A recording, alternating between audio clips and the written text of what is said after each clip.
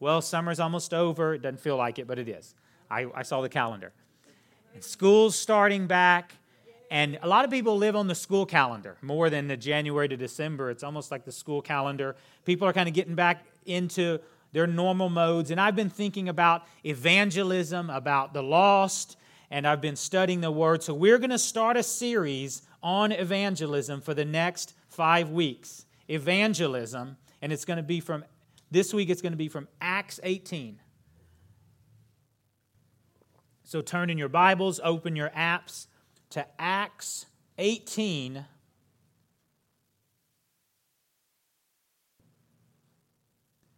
The reason I like this series is because I don't consider myself a natural evangelist. How many of you would consider yourself just a natural evangelist? A show of hands. One. I hope we got a couple in here. We got one. I know. Yeah, we got one or two. You're just naturally, there's no strangers. You can talk to anyone. You not only that's a personality thing, but then also you just have this desire. It's often people who've been, maybe they had a radical conversion, and they just have this desire to always talk to people about Jesus. Now, for many of us, that's not the case. Nor was that the case for some people in the Bible. In fact, Paul, we think about it, was not a natural evangelist many times. He struggled. But God used him, God grew him, and He'll do the same thing for us, right? Do we serve the same God that Paul did? All right, so Acts 18, we're going to learn how to be successful evangelists in our world. Let's read 1 through 11. It is Paul's second missionary journey. The year is 49 or 50 A.D. Paul is headed out of Athens to Corinth. Acts 18:1.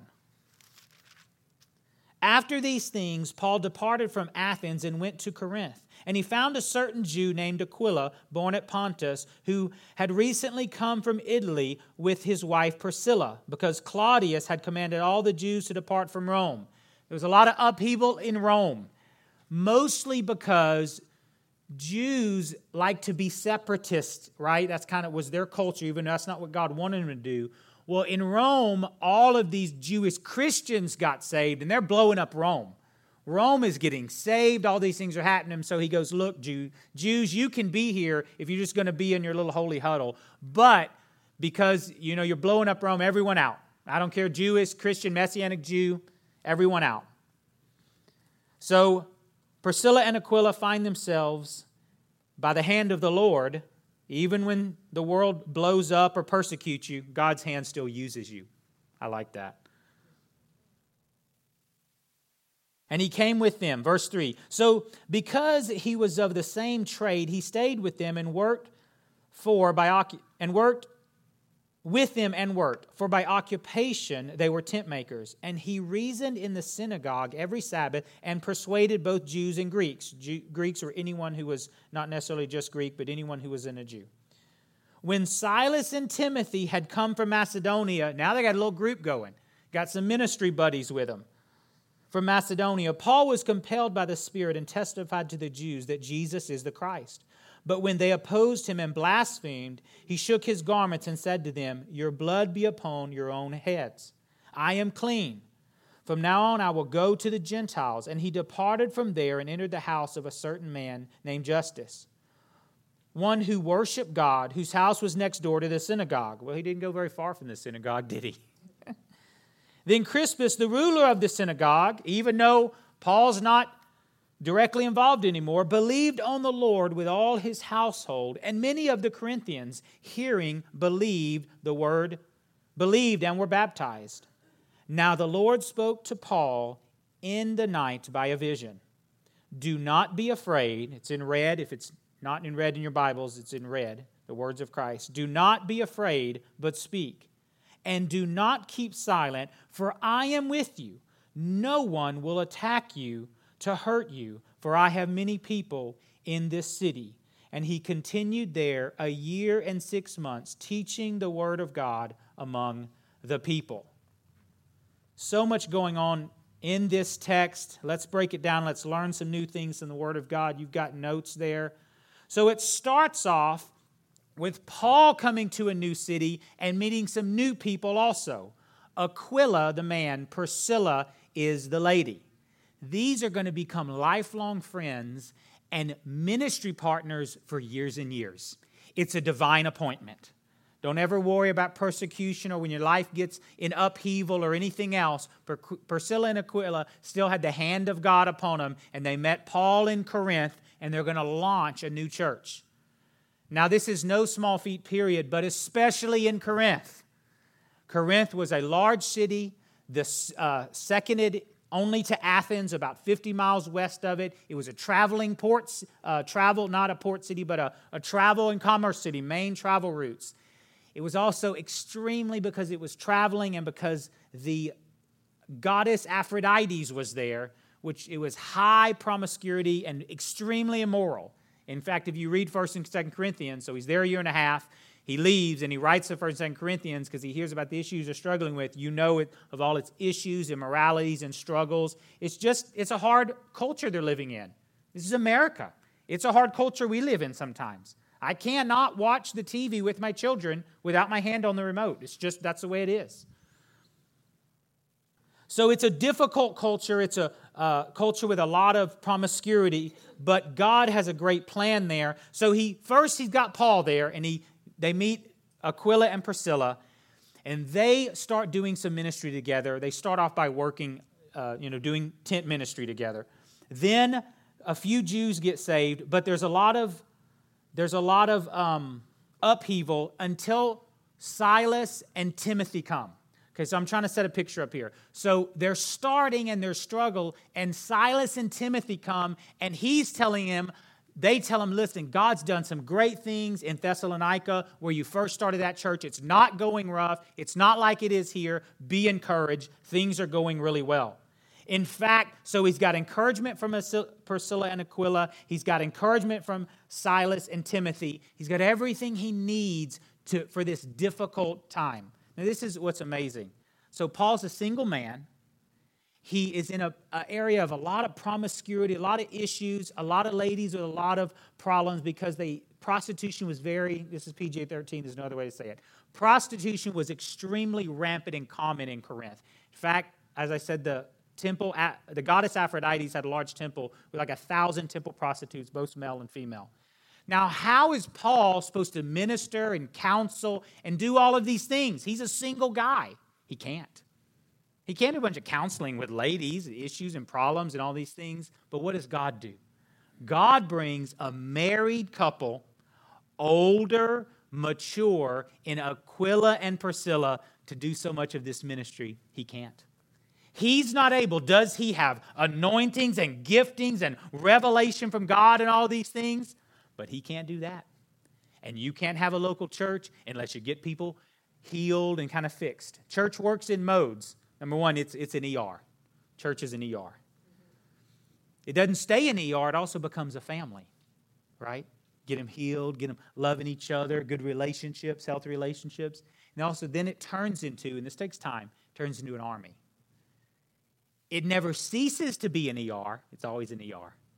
Come to me, all those that are weary and heavy laden, and I'll give you rest. I came to seek and save those that are lost. The healthy need not a physician, those that are sick, right? It's an ER, always. It's also a family. And then it becomes an army also. All of these things. So everything Paul needs, God is bringing him miraculously. Oh, I love that. What kind of comfort was this? Before we say our first point, what kind of comfort was this? 1 Thessalonians 3. Not only was it Priscilla and Aquila, 1 Thessalonians 3:6. So remember, Paul and Silas are in Thessalonica. They meet him in Corinth with Aquila and Priscilla. It says, this is Paul writing now in retrospect to everything that Silas and Timothy told him. Now Paul writes after this great report. But now that Timothy has come to us from you and brought to us what kind of news? Good news. It wasn't so good in Corinth at times, but good news of your faith and love, and that you always have good remembrance of us, greatly desiring to see us, as we also to see you. Therefore, brethren, in all our affliction, what affliction is he talking about? He's talking about what we just read in Acts 18, In all our affliction and distress, we were comforted concerning you by your faith. For now we live if you stand fast in the Lord. For what thanks can we render to God for you, for all the joy with which we rejoice for your sake before our God night and day, praying exceedingly that we may see your face and perfect that which is lacking in you. Oh, and Aquila, Priscilla, help me. Oh, Paul and Silas came and told me about the good things that were going on. Number 1 in your notes. God's comfort is unlimited. It's unlimited.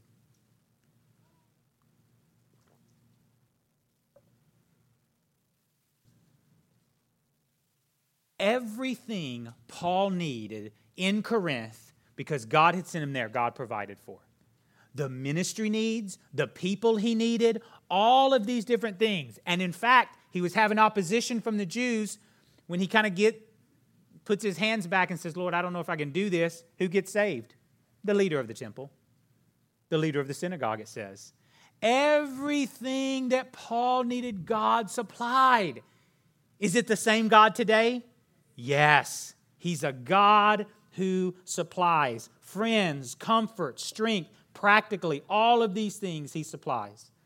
Now, I was watching TV last night, and I was flipping through. My kids have been obsessed with American Ninja Warrior, so I'm trying to find it sometimes. They love to watch people flip around and walk upside down on their hands on a 1-inch bar. It's amazing. It really is. So I'm flipping through, and there was a boxing match on, and I used to love to watch boxing, and so I'm watching it for a little while. I'm watching these two guys box, first round, second round. But about the fourth round, ding, the round's over. They go to their corners. And the guy, he's a little bloodied and he's tired. And when he gets to that corner, there's not 1, not 2, not 3, 4 people there ready for that guy. There's one guy who slides that little chair, that little stool underneath. He sits down. One guy's dousing him with cold water. One guy's putting water in his mouth. One guy's tending to his wounds. 4 people for that one guy. Now, they're older. They're not in shape. They don't have the physical abilities of this boxer. But I promise you, that boxer won't make it another round without that group. He doesn't. He's stronger. He's got amazing physical abilities. But without those guys encouraging him, they get there and they're talking nonstop. You can do this. Listen, you got to slip that jab. You got to do this. Splashing water in his face. Here, drink this. Putting medicine on him, all trying to close his wounds up and everything. It's like 30 seconds, isn't it? It's like 30 seconds or 60 seconds. Boom, he's back in it. I thought, that is what God does for everyone who's in ministry, who's not in ministry. I'm not talking about ministry. I'm talking about Christians who are doing ministry. Christians who are doing ministry, that's the way the Lord does it. Man, you get in there and you try and things work well and not so well. You come back out and you got some friends. You got some church members. You got a Bible study. You got this. And you just start encouraging each other. God's comfort is unlimited. I never noticed in the Bible how God provided not only for everything they needed, but also for Paul's personal purity. In that wicked place of Corinth as a single man, God brought him that married couple to do ministry where he couldn't. That amazed me. It's like, God, look at that. Everything he needed, every protection, every accountability, God brought everything he needed. God's comfort is unlimited. Let's keep looking here. We're back in Acts 18. Let's skip down to verse 8. Then Crispus, the ruler of the synagogue, now we just read all the issues he had with the Jews. Not only did they oppose him, Paul didn't throw this word in lightly. They blasphemed. Does it get any worse for you to go tell people about the love of Jesus and the glory of the cross, and they blaspheme? That means they said, Jesus isn't God, you're a liar, you're full of it. It doesn't get much worse of a ministry experience than that, okay? I've had some people yell at me and throw things at me or whatever on mission. I never had anyone do that. So difficult. Oh my goodness, they just... Verse 8 comes out of the blue in the Bible. Where did this come from? Then Crispus, the ruler of the synagogue, believed on the Lord with all his household, and many of the Corinthians hearing believed and were baptized. They were all his enemy. You know, Paul could communicate. Paul had a lot of knowledge. Paul understood the Jews. He was a Jew. When he had come to the end of himself, he said, okay, I can't do this. Your blood's going to have to be on your own hand. He just kind of threw his hands up and said, okay, that was a quote from Ezekiel, your blood be on your own head or your own hands. He threw his hands up. He goes to Justus, his friend, someone who's a Christ follower. It's close to the synagogue, and either Priscilla and Aquila, they were Jews, remember, or Justus, or someone unnamed in the Bible, besides the sovereign hand of God, is going to get Crispus saved. Is going to turn him from hostile to love. God just does it miraculously. Number 2 on your notes. The gospel turns enemies into allies. The gospel turns enemies into allies.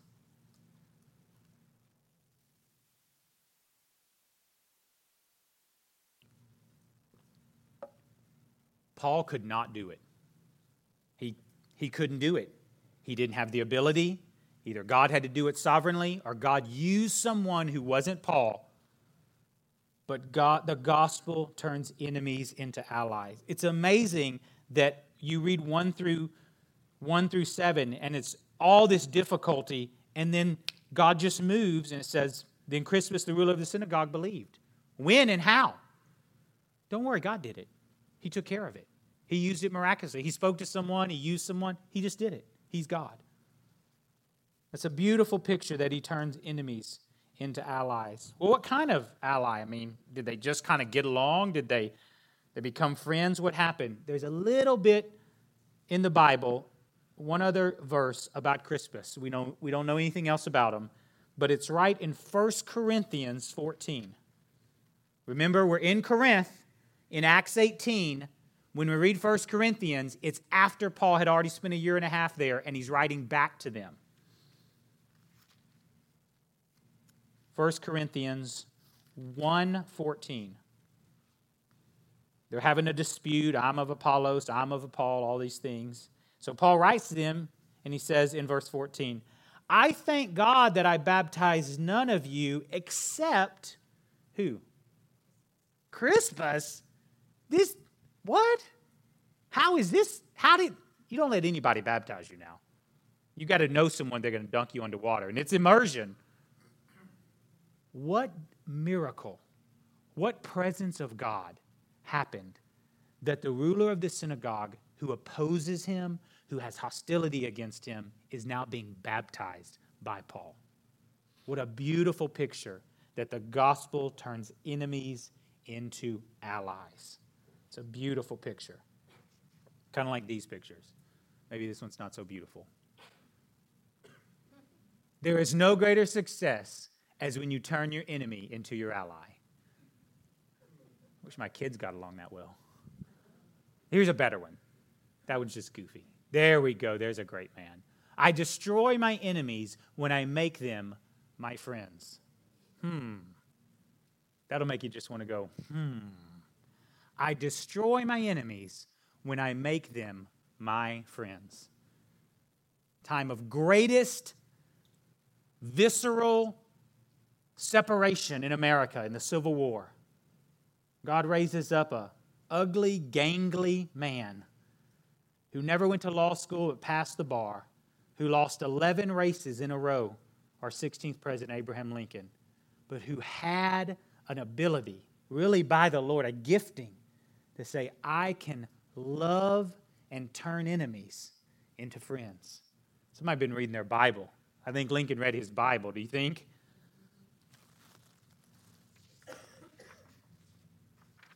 There's one other person who did this in the Bible. Not the only one, the one that sticks out.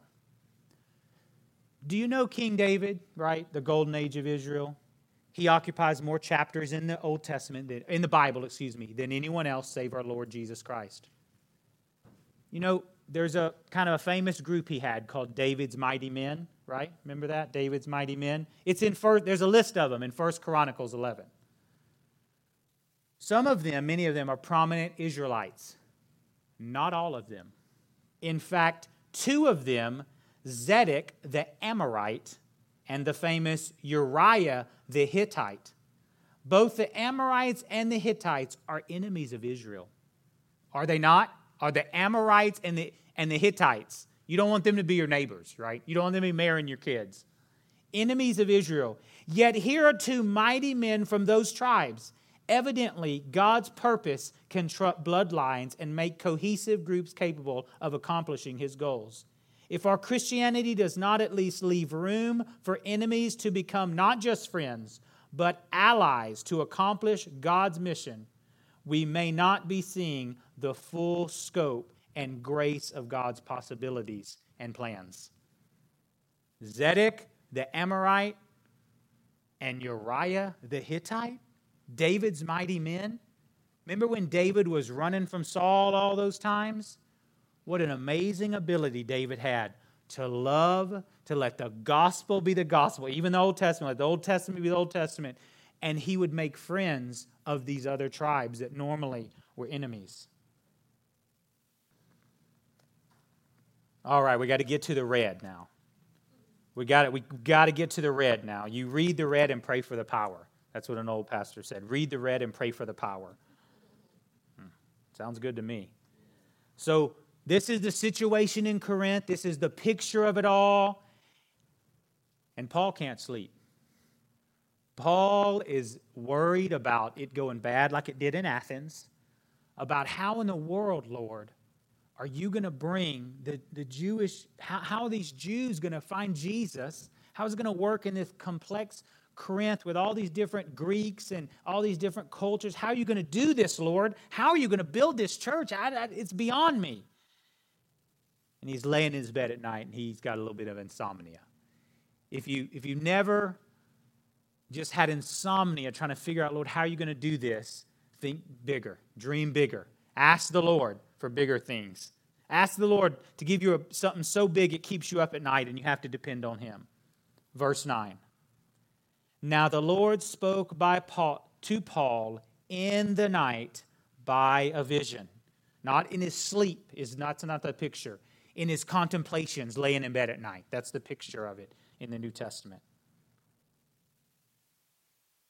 The first words of Christ in red, although Paul never met Christ face to face. Do not be afraid, but speak, and do not keep silent. Do not be afraid. Fear is the great silencer. We all need to know that in life. Fear is always the great silencer. Do not be afraid, but speak, and do not keep silent. Now, in just these few words of Christ, there are 3 commands and 3 promises. There are commands He gives. Don't be afraid. I want you to speak, and no one's going to come after you. And then He has promises interwoven in there also. Number 3 on your notes. This is what I get from this. Speak the gospel like it is not an option.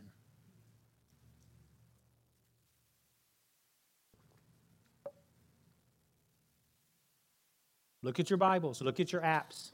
I have the verse right there. Does that look optional? Look, this is exegesis. You interpret the Bible. You're a Christian. The Spirit of the Lord lives on the inside of you. If you know Jesus, does that look optional? That's not optional, is it? Look, I'm not a natural evangelist. God's moving in me and working in me. But I'm telling you, that's the command of God.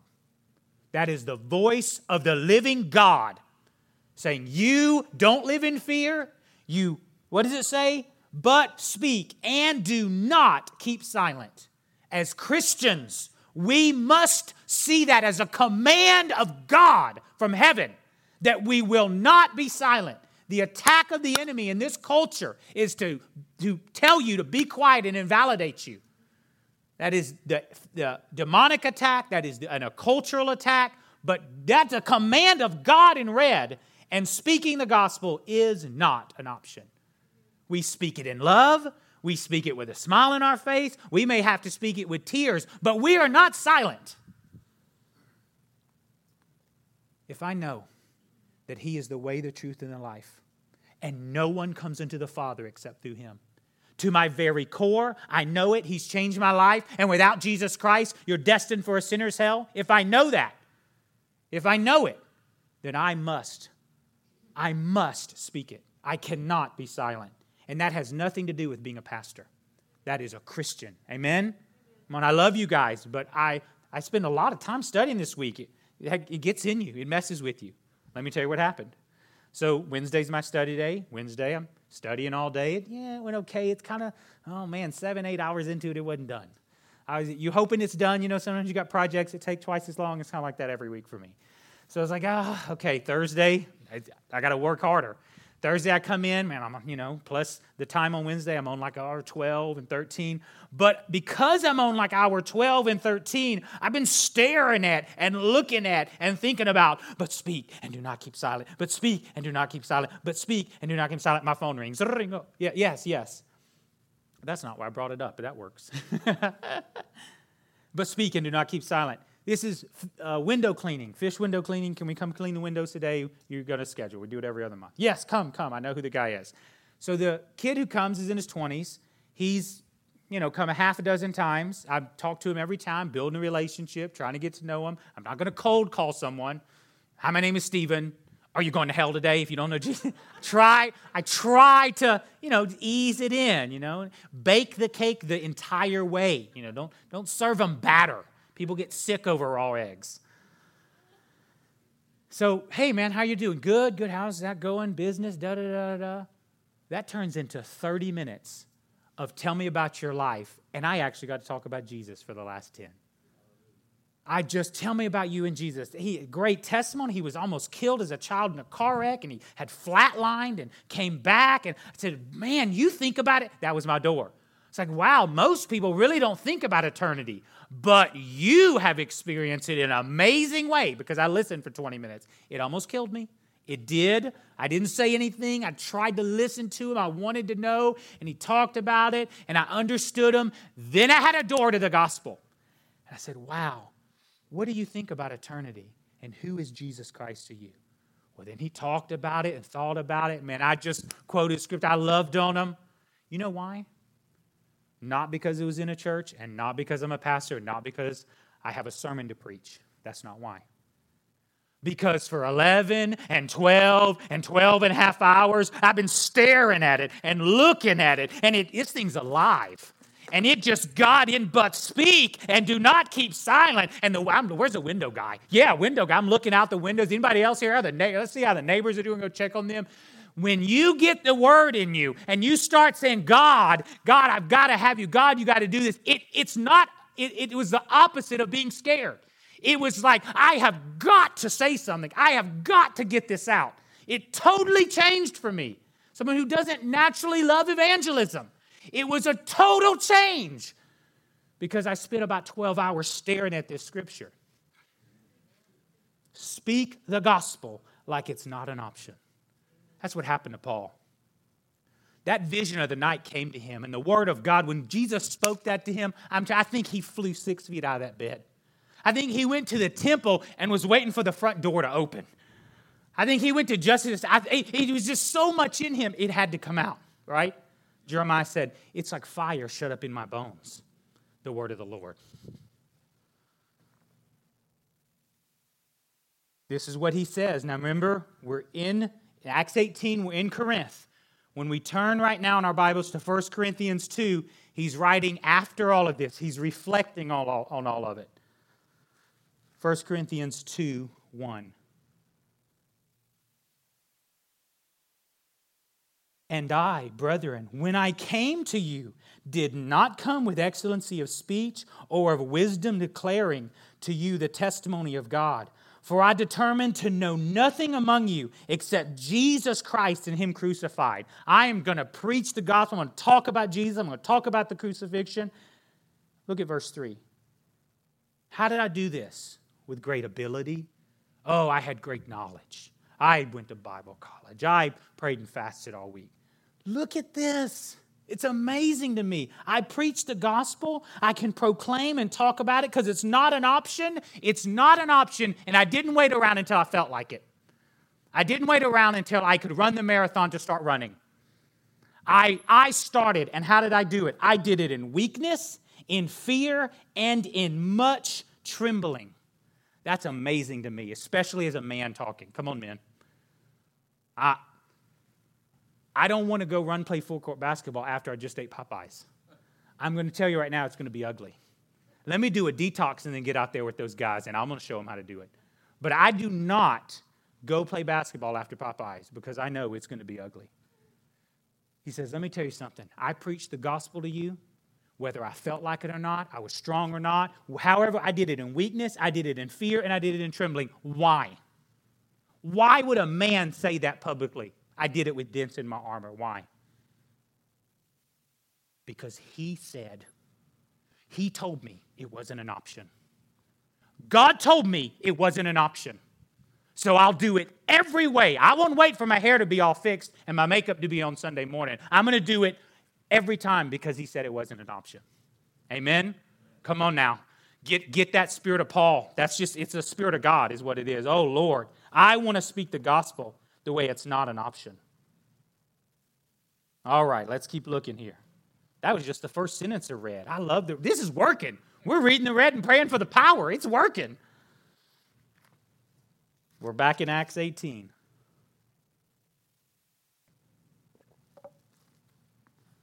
We got to get through this sermon. We're going to have to pray here. Lord, come down and move on us. So he says, do not be afraid, but speak and do not keep silent. Verse 10. For, how are you supposed to be able to do this? Why is Jesus going to come to him and make such a huge statement that Paul has to follow? For I am with you. Ooh, I like that. That statement in New King James is found 14 times roughly. Starts in Genesis and goes through Old and New Testament. Genesis 26. Do not fear. I am with you. I will bless you and multiply your descendants. Genesis 28. For I will not leave you. Do not fear. Behold, I'm with you, and I will keep you wherever you go. It's mostly found in the prophets. The vast majority, like 11 of the 14, is found in the prophets. Why? Because they got to talk all the time. The prophets got to be saying, thus saith the Lord. They're extremely evangelistic, right? They don't get to be silent. They're like prophets and all. Man, you want to be a prophet, that's kind of a rough job. There's no backstage for the prophets. They just got to pray all day, then come out and say it publicly and say, well, if I die, I die. Isaiah 43. Fear not, for I am with you. I will bring your descendants from the east and from the west. Jeremiah 1:8. Do not be afraid of their faces, for I am with you to deliver you. Jeremiah 1:19. But they will not prevail against you, for I am with you. Jeremiah 15. For I am with you to save you and to deliver you, says the Lord. Jeremiah 30:11. For I am with you, says the Lord, to save you. Jeremiah 42. Thus says the Lord, for I am with you to save you and to deliver you from his hand. Jeremiah 46. Do not fear, for I am with you, for I will make a complete end of the nations, but not of you. Haggai 1. This is the message that was spoken. I am with you, says the Lord. The whole message of Haggai. I'm with you. I am with you. That's it. Now we go to your Bibles. What are the last words of Christ? Matthew 28:20. The Great Commission. Teaching them to observe all things that I have commanded you, and lo, it's like saying for, the same thing he told Paul, he said to the disciples, and he said to who? Us. For I am with you, and lo, what does it say? I am with you always, even to the end of the age. Number 4 in your notes.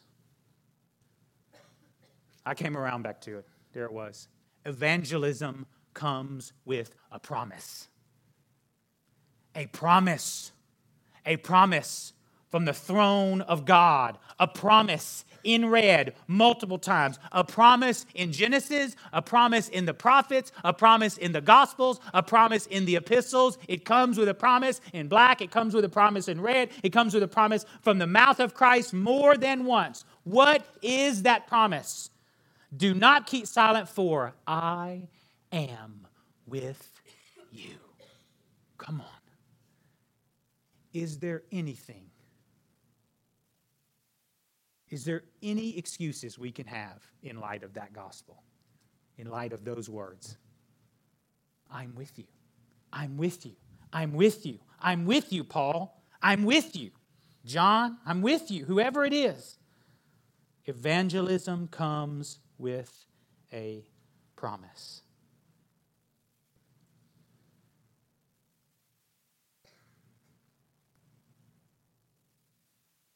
And he ends the statement with, for I am with you, and no one will attack you to hurt you.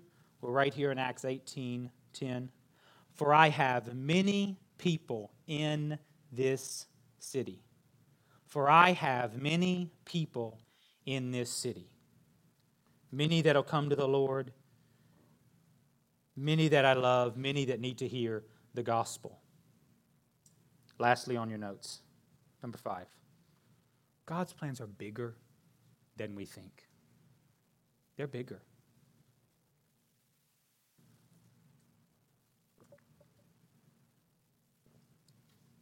They're just bigger. They're bigger than Paul thought. They're bigger than Aquila and Priscilla thought. They're bigger than Silas and Timothy thought. Those people never thought that we'd be reading about them now, that their life would be eternal. Not only because they knew Jesus, but in the eternal Word of God. God's plans are bigger than we think. Let us not limit God. Let me not do that because I am afraid or silent or small thinking or faith. We can't limit God, right? We don't want to do that. We want to say, Lord, I want to do everything you tell me to do. I want to always speak when you say to speak. And I know your plans are bigger than we think. It is estimated by theologians that this church, when this was written, had 40 people. 40 people. Even the highest numbers put it at maybe 100, but kind of average is 40. It didn't stay there. It grew. It actually became one of the largest in Paul's time. But when this was written, 40. We have more people at this church right now today. I think God will do great things if we'll take him at his word. Amen. I believe every one of us, because God said it, are evangelists. Have something to talk about to the lost and the hurting. The backslidden, the sideways slidden, whatever way. Amen. Let's stand up.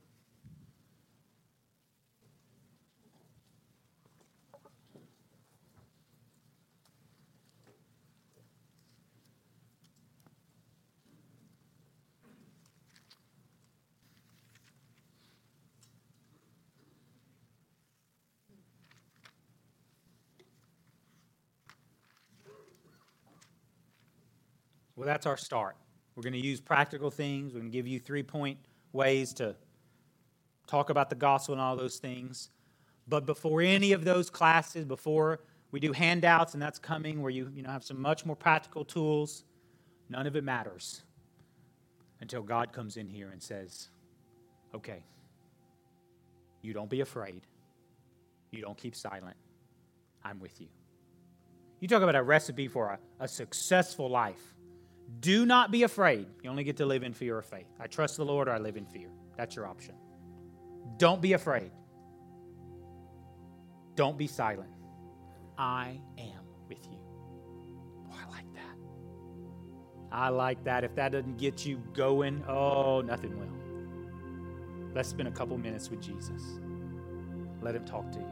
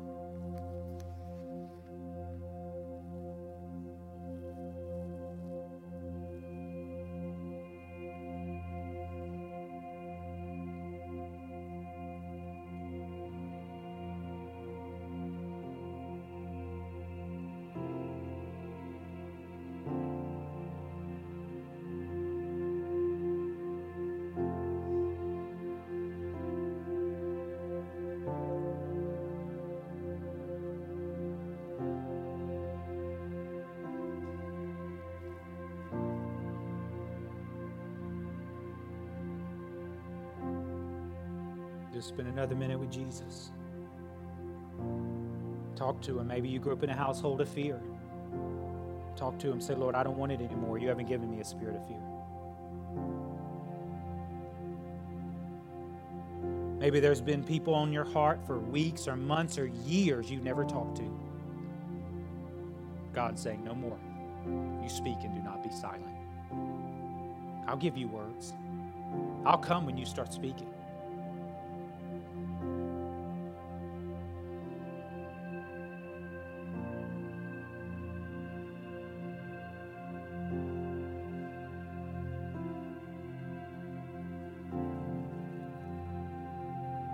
Every week we do some kind of an altar call, and this is a church-wide altar call this week. No one needs to come up. This is my question, my challenge to you. Before you leave this room, make a decision that speaking the gospel will not be optional in your life. Make a decision before the living God. Talk to him and say, I'm done with it being optional. When I feel like it, when it's convenient, when I don't feel any opposition, then I'll do it. That'll never happen. You talk to Jesus and you make a decision. As I did this week, not preaching, that's more enjoyable.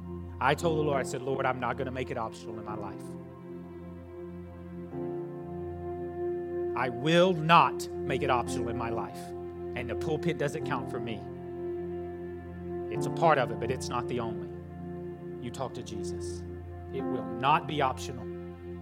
All of heaven is listening. All of heaven is watching. Your Savior is looking at you with open arms, a smile on his face, saying, who will obey my word? Who will hear the word of the Lord and operate and act on it?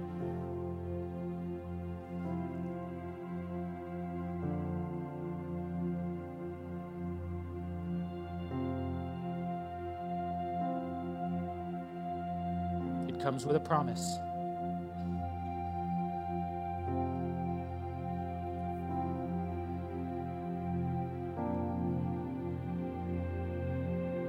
Ask the Holy Spirit to seal it in your heart. Ask him individually. We're about to ask him corporately.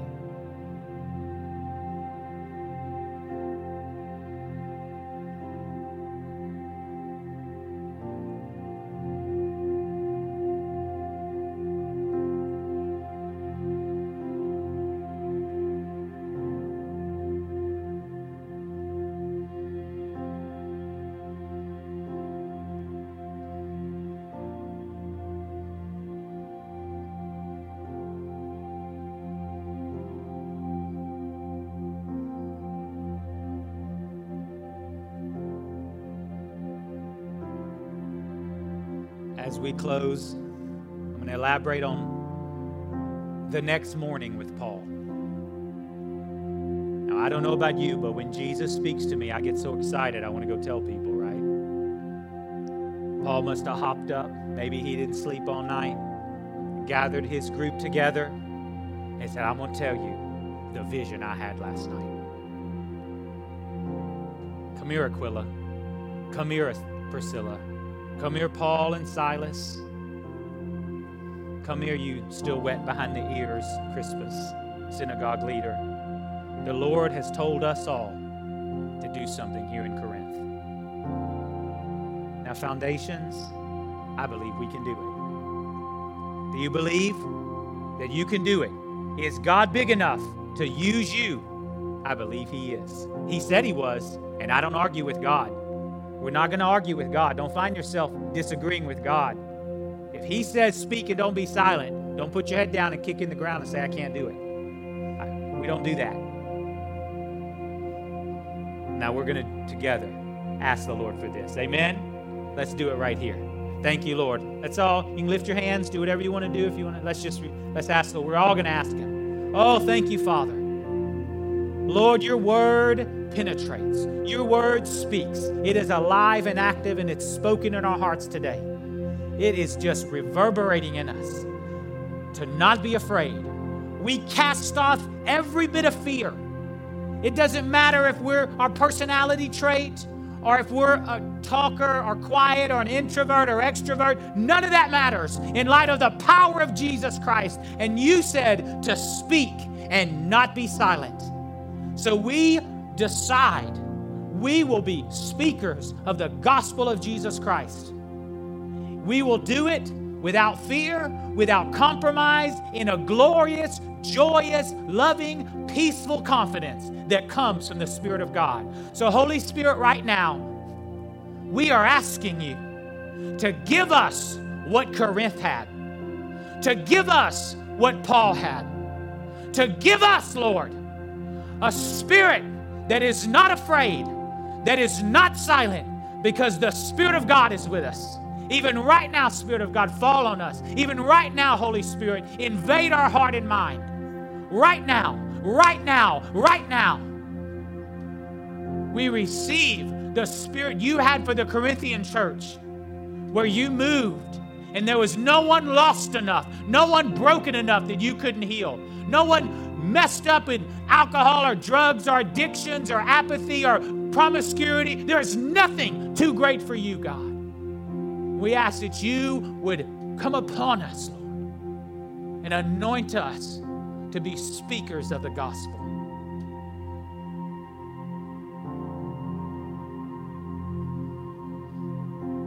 We receive it right now in the name of Jesus. We receive it right now in the name of Jesus. Just one more minute. Spirit of God, just come right now. Just come right now, Spirit of God. Just fill us. We can't do it without you. We won't do it without you. But you said, I am with you always.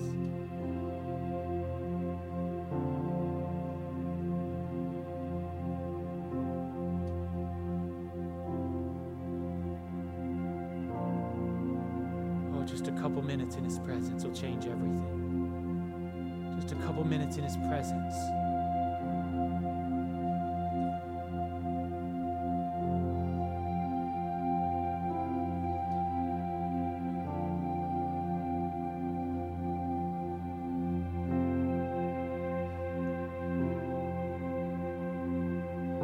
Abandon past failures. Abandon past mistakes. That's fear. Let it go.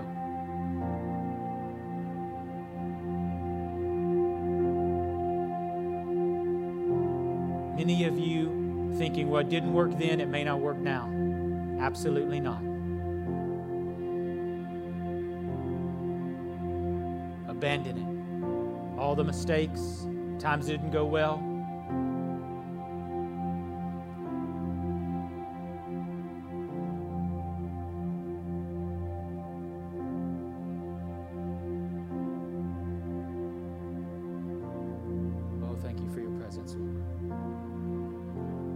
I'm not reassuring people. You are. I'm not filling people. You are God. Oh, thank you for your presence. Oh, we got one more minute. Love His presence. Love His presence. You spend time in His presence, you'll always have something to say.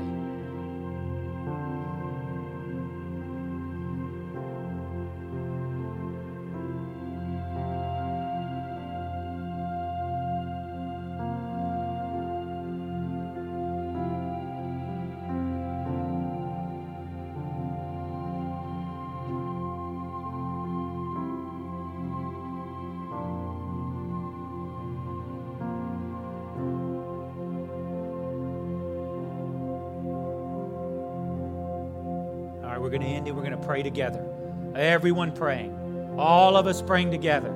You know, when Paul said that vision, they all started, they all prayed together. No one was on the bench on that day.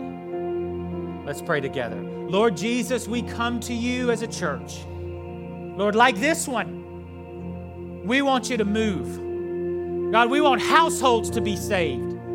People we thought there's no way. People who are hostile to the gospel, Lord, coming to Jesus miraculously ways we don't even understand or know, but you moved. So we're asking for that, God. We're looking for it. We expect to see it. Households being saved, individuals being saved, visions, Lord, by night.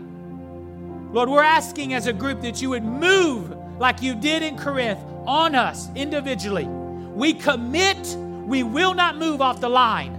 We will speak and not be silent. We will not live in fear. You are with us. Here we stand. We will not move. I thank you that the Spirit of God will remind us when we go out of these doors, tomorrow, the next day, at work, and in our daily life. This is who we are. It is your church. This is the way you created us. This is what you created us to do. Thank you that you've given us your word. It is more than enough. Sealed with the Holy Spirit. In Jesus' name we pray. And everyone said, amen and amen. Now you praise Him.